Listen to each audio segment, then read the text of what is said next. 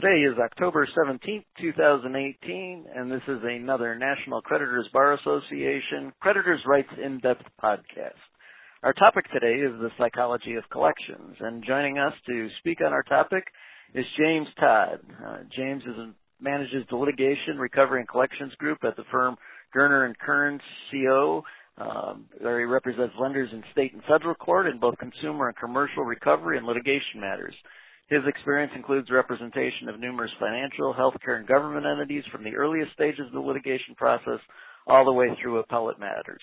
Jim has lectured on FDCPA and creditors' rights matters for the National Business Institute and the Lorman Institute, as well as authored several articles on current regulatory and compliance evolutionary impacts on the financial industry. James, welcome to our podcast today. Thanks for having me.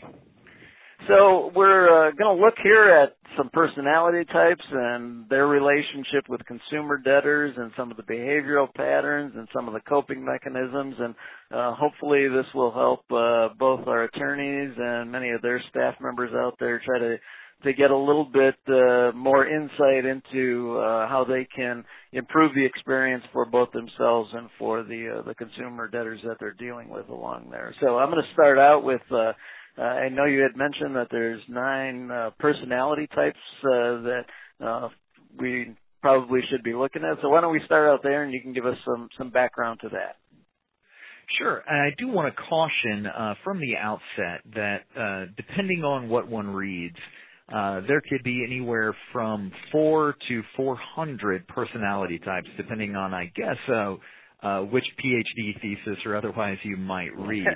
The Enneagram method, which has received a lot of acclaim and criticism, is one that I tend to kind of rely on, at least in my practice, because it does represent a good middle ground, and from my experience, it represents a reasonable subset of the population of personalities that I encounter during my practice, and I believe that others encounter as well, not only from the consumer debtor side of things, but also clients, employees, and otherwise. And to that end, I think today this podcast will likely be, at best, more of a scratching of the surface. Absolutely. But if you like, I can certainly go through these the 9 basics on the Enneagram with a very, very, very short description of each and kind of what you're looking at with each individual.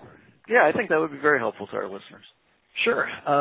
So each one of these basic personality types has a kind of core description, or what are the positive traits that one might see with that personality types, and what are a couple of the weaknesses that you might see. So starting with the first one, which is known colloquially, all of them are known colloquially by their respective names. The first one is called the reformer.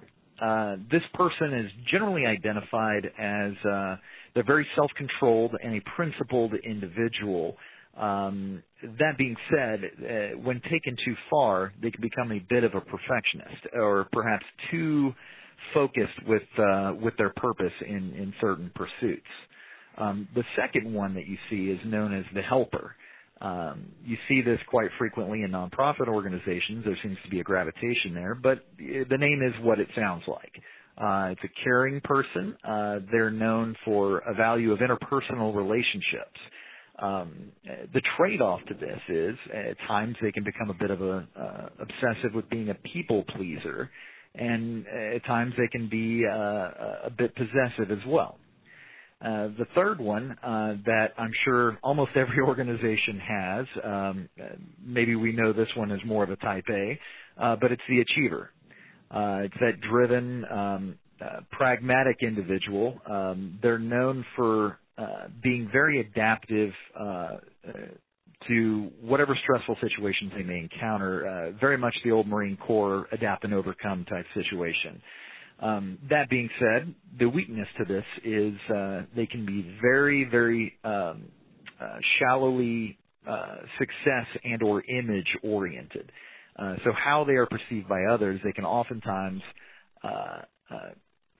fall into one of the other categories, or they may just share that as a similarity with one of the other categories. Now, the fourth one is known as the individualist. Again, it's kind of self-descriptive, but they are known for being a bit sensitive and withdrawn. as well as they can be a bit dramatic or self-absorbed, and quite frequently they can become very temperamental.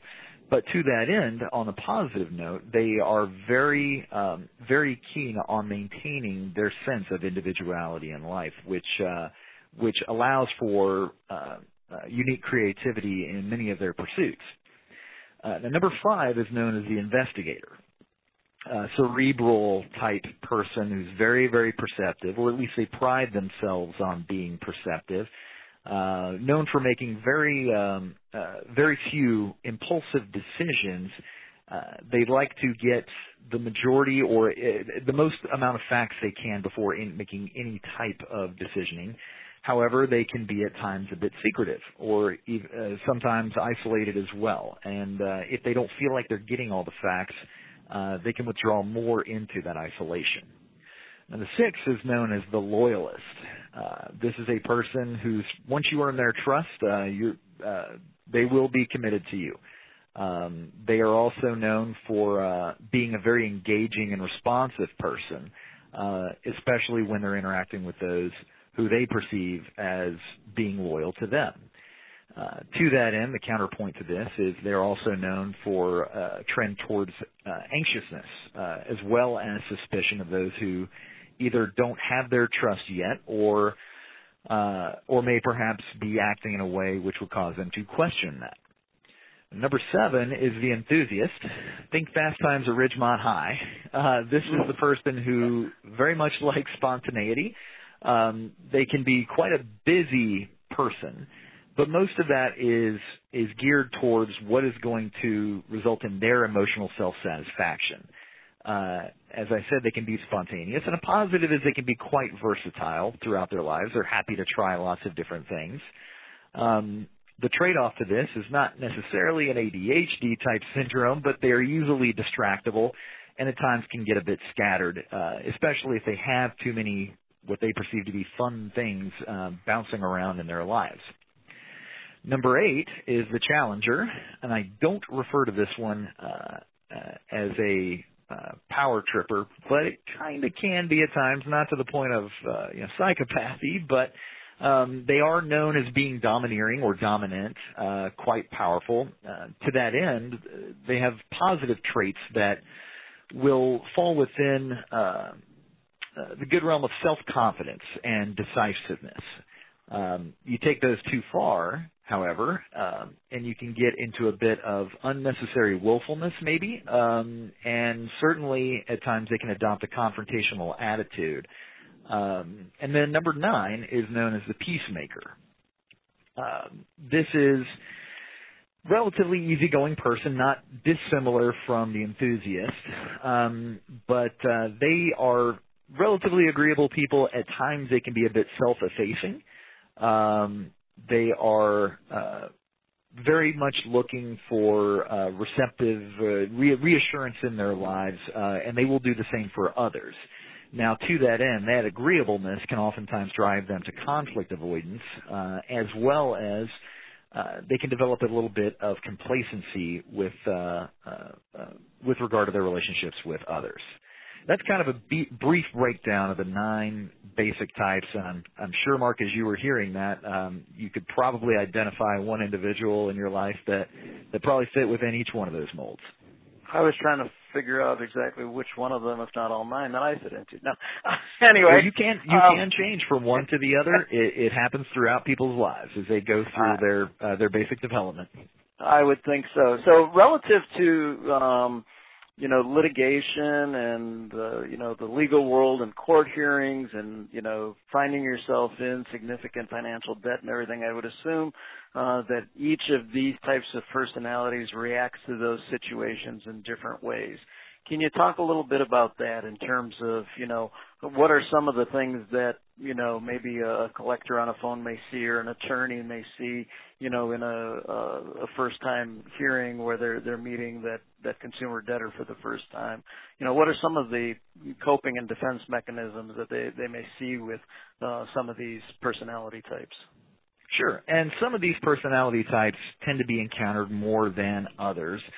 it requires, I guess, a little bit of a backup to describe, what psychologically indicates well-being or a lack thereof for any one of these individuals. And that's been defined and discussed by psychologists throughout the world, actually. And it basically is defined as control over the day-to-day and month-to-month finances, as well as the capacity to absorb any unforeseen financial shock, while being on track to meet any mid or long-term financial goals, as well as having the financial freedom to make those choices, allowing for quote-unquote enjoyment of life.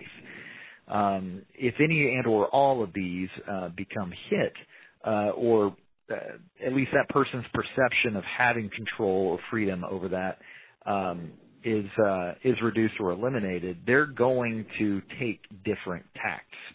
To that end, you see that some of these personality types might trend more towards a generally financially stable type person. For that, to that end, the loyalist is known very, very much as being financially stable. They can get a little anxious at times, but they are committed towards maintaining financial security. Certainly, the achiever can do so as well, provided that their goals are well set. Additionally, the reformer is probably known as the most financially experiences the highest capacity for financial well-being of all the Enneagram. Likewise, there's probably about 3 on here that trend towards financial instability. The enthusiast, I think we all know, again, fast times, kind of a lack of care about those matters which don't make them feel good. The same thing is true with the individualist, as they are known for a bit of dissociative avoidance at times.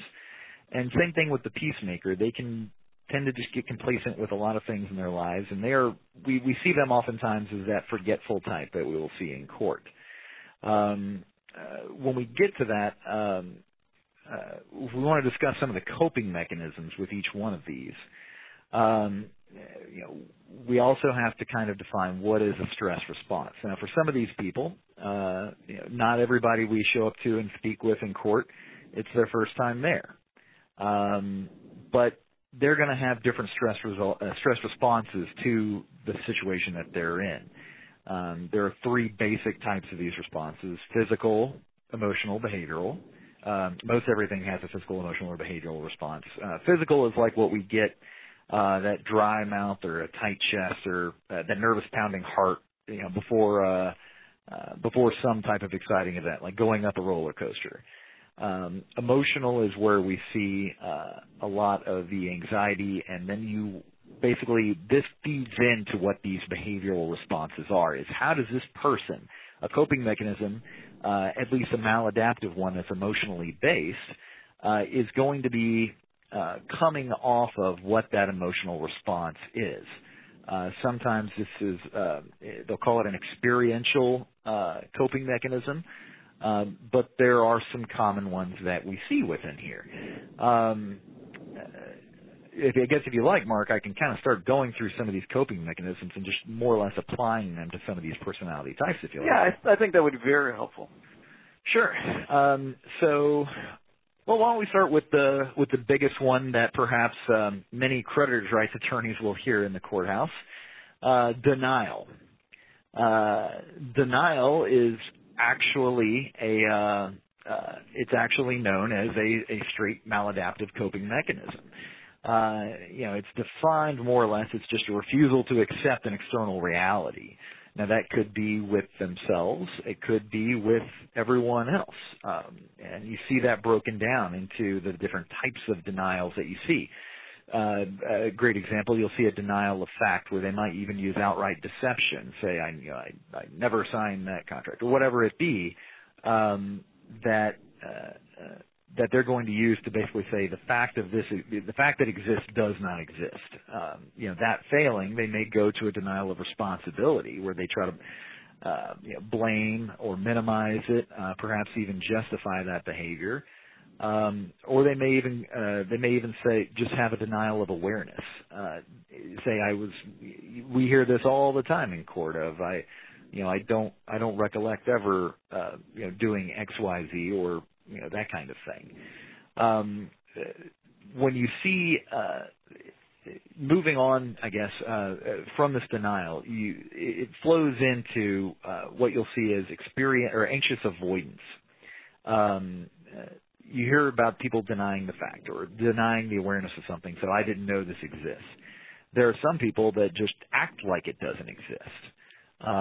You see this quite a bit in the individualist as well as the investigator within this Enneagram. It goes back a little bit to this experiential avoidance, and it's a bit more emotional based. Might be a better description in that.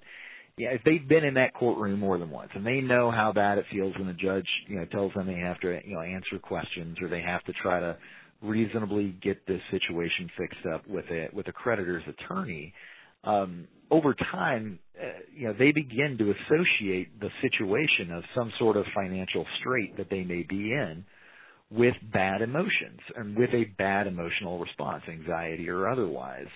And for many people, the coping mechanism with that is they then begin to avoid it. And we see this very, very commonly, people that go so far as to entirely duck service, or they won't show up for appointed court dates or otherwise. This certainly falls into a lot of Enneagram models, but it's a very, very common thing that we see in the courthouse, and it has good basis with what they've been through in their lives, I guess, if that makes sense. One of the other potential coping mechanisms that I see, I guess, frequently is it's a bit more simple of one. It's called projection, and that is more or less I'm blaming somebody else. It was my wife that ran up the credit card, not me, and we're not together anymore, or whatever it be. This is oftentimes I see this, and what I will see is the achiever setup, as well as the challenger setup, where they don't like the idea that they are something other than the dominant force within the room. And so as a way of coping with that, they then project the bad part of that onto someone else. And then the last one, I guess, that because we are a little bit short on our time here today, that I'd like to discuss in more detail, or some detail, would be the splitting. These people take all the good things and split them from all of the bad. It's almost an all or nothing mindset that, you're there, for me as an attorney, when I'm in court with sometimes these people, I'm there to genuinely work something out with them and try to get the situation resolved. That's what my client wants. That's what I want. And really, I think in the end, that's probably what the consumer wants too. But because I am associated with that courthouse that they might not have good memories in, or I'm associated with a debt that they may have been avoiding prior to that or something to that effect, I then become the bad guy. And at times it can be difficult to kind of push that separation from them. And you see this throughout the Enneagram. I've even seen it from those that fell as reformers or investigators in all of this. I'll be honest, that's probably getting outside the realm of this podcast, but you will see this from at least 3 or 4 of the different Enneagram personality types. Hope that makes a little bit of sense there, Mark. It does. So I know that we're near the end, but let me, I think what would be helpful here is, if you look at the top 2 most common ones that you were referring to that you started out with here in terms of those coping mechanisms, what are some simple tips that, attorneys or their staff and their firms might want to have in mind in terms of, interacting with those types and how they might be able to, help alleviate some of that situation or make it more palatable for both sides in the interaction? Sure. Now, I want to caution on this. Any interactions with them, we've got to understand where we are coming from. If one of our listeners is attempting to do an interaction or work an interaction, that we are not trying to manipulate a consumer debtor or someone in a financial strait to do what we want. that has a very clinical definition known as sociopathy. Instead, we want to be what's called a droid. That basically means rather than modifying their behavior, we modify our behavior to help them get what they want. I mean, people don't like to be told what to do, I guess, would be a great description for that. But in terms of recognizing an interaction, poker tells, there's lots of great poker books out there. People tend to bring their hands closer into their chest as they start getting more and more and more defensive. We all know the arms crossed in a deposition is a very common, I guess, tell. And certainly I think many attorneys who have spent some time in the courthouse can likely tell, they at least think that they know how to differentiate the lies from the truth and that kind of thing. But I would say that with any of these, it comes down to establishing a modicum of trust with any of them, and not just the loyalist. It doesn't have to be, they suddenly trust you with their life or otherwise. You're just looking to key in on cues and body language from them, just to get them to drop their guard enough to where you can then begin to interact in a more productive way with them. One of the ways that I do this with many of them, it works with nearly all of these personality types, exception might be the enthusiast, is I just find a point of personal commonality. It could be something as simple as, hey, the parking was really bad outside the courthouse. That might be enough for some of them to be like, okay, I can have a conversation with this fellow. It could range all the way to the point of, I had a conversation with one gentleman in a courthouse in rural Kentucky, and we discussed hunting and fishing for well over a half hour before he finally began to open up enough to me. We were able to work things out on that matter. Additionally, I'd also say appearance can be useful at times, but I'll tell you, I have gone to court in a shirt that I forgot to iron that morning. Shoes can be indicative of how that person feels that day, whether they are working a low point or a high point. Sometimes you will see that they will purposefully not, or it won't necessarily be purposefully, but subconsciously they may work in shoes that don't fit the dress or otherwise. So to that end, I would always attempt to attach something positive to the situation with regard to each one of these personality types. So what's going to cue that positive point of their personality, because that's what's going to open things up with them. So with a reformer, how are you going to word that or make the interaction such that they are cleaning up or organizing or working this goal to a perfect conclusion? For the achiever, it's a little bit more simple. They are avoiding a blot on their otherwise awesome record. The individualist, at times I've told individualists in court, listen, we get this worked out, you won't ever have to see me again. The same thing can also be true with the investigator. Loyalist is the way I work with them oftentimes is I will appeal to their need for security. It might be something as simple as, if there's a payment plan being established, well, then there is the stability to be had out of that. And you can always call us and we'll provide you tons of information, that kind of thing, where I'm working for that trust issue. The big challenge out of all these 9, I think, is there's 2 of them really, and it's the enthusiast and the challenger. The enthusiast, at times, I almost feel like I have to steer them a little bit into almost directing them as to the importance of the situation that they're in, because they don't, they just want to focus on the things that make them happy in life. To that end, though, automatic payments and maintaining compliance with EFTA can be quite a good thing with them, given their ease of their forgetfulness and their ease of distraction.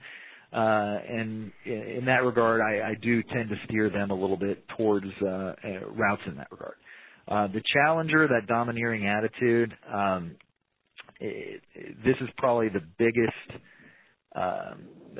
question mark that I have maintained. I have run I've attempted to run the submissive attitude towards these individuals where they feel like they are winning, where they are dominant.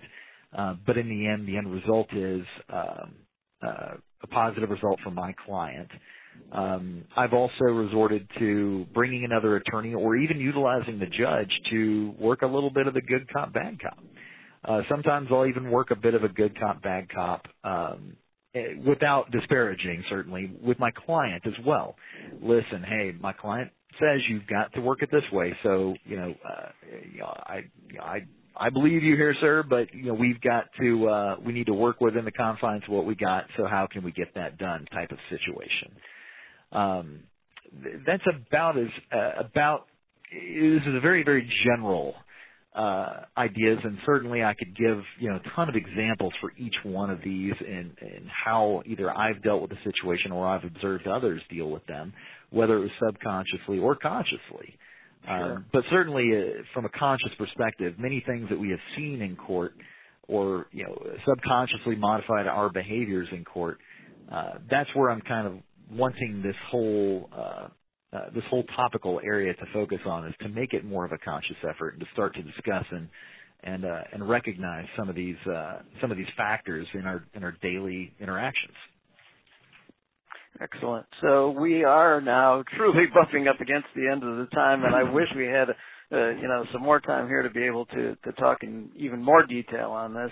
But I know, James, that our members, if they wanted to reach you, could find you through our member directory at Gerner and Kearns and talk to you further if they've got more specific questions on how to deal with some of these personality types that they might be coming across.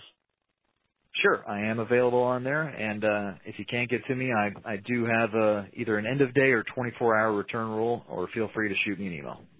Excellent, excellent. So any main closing thought you want to give to our listeners as we head off the lines today?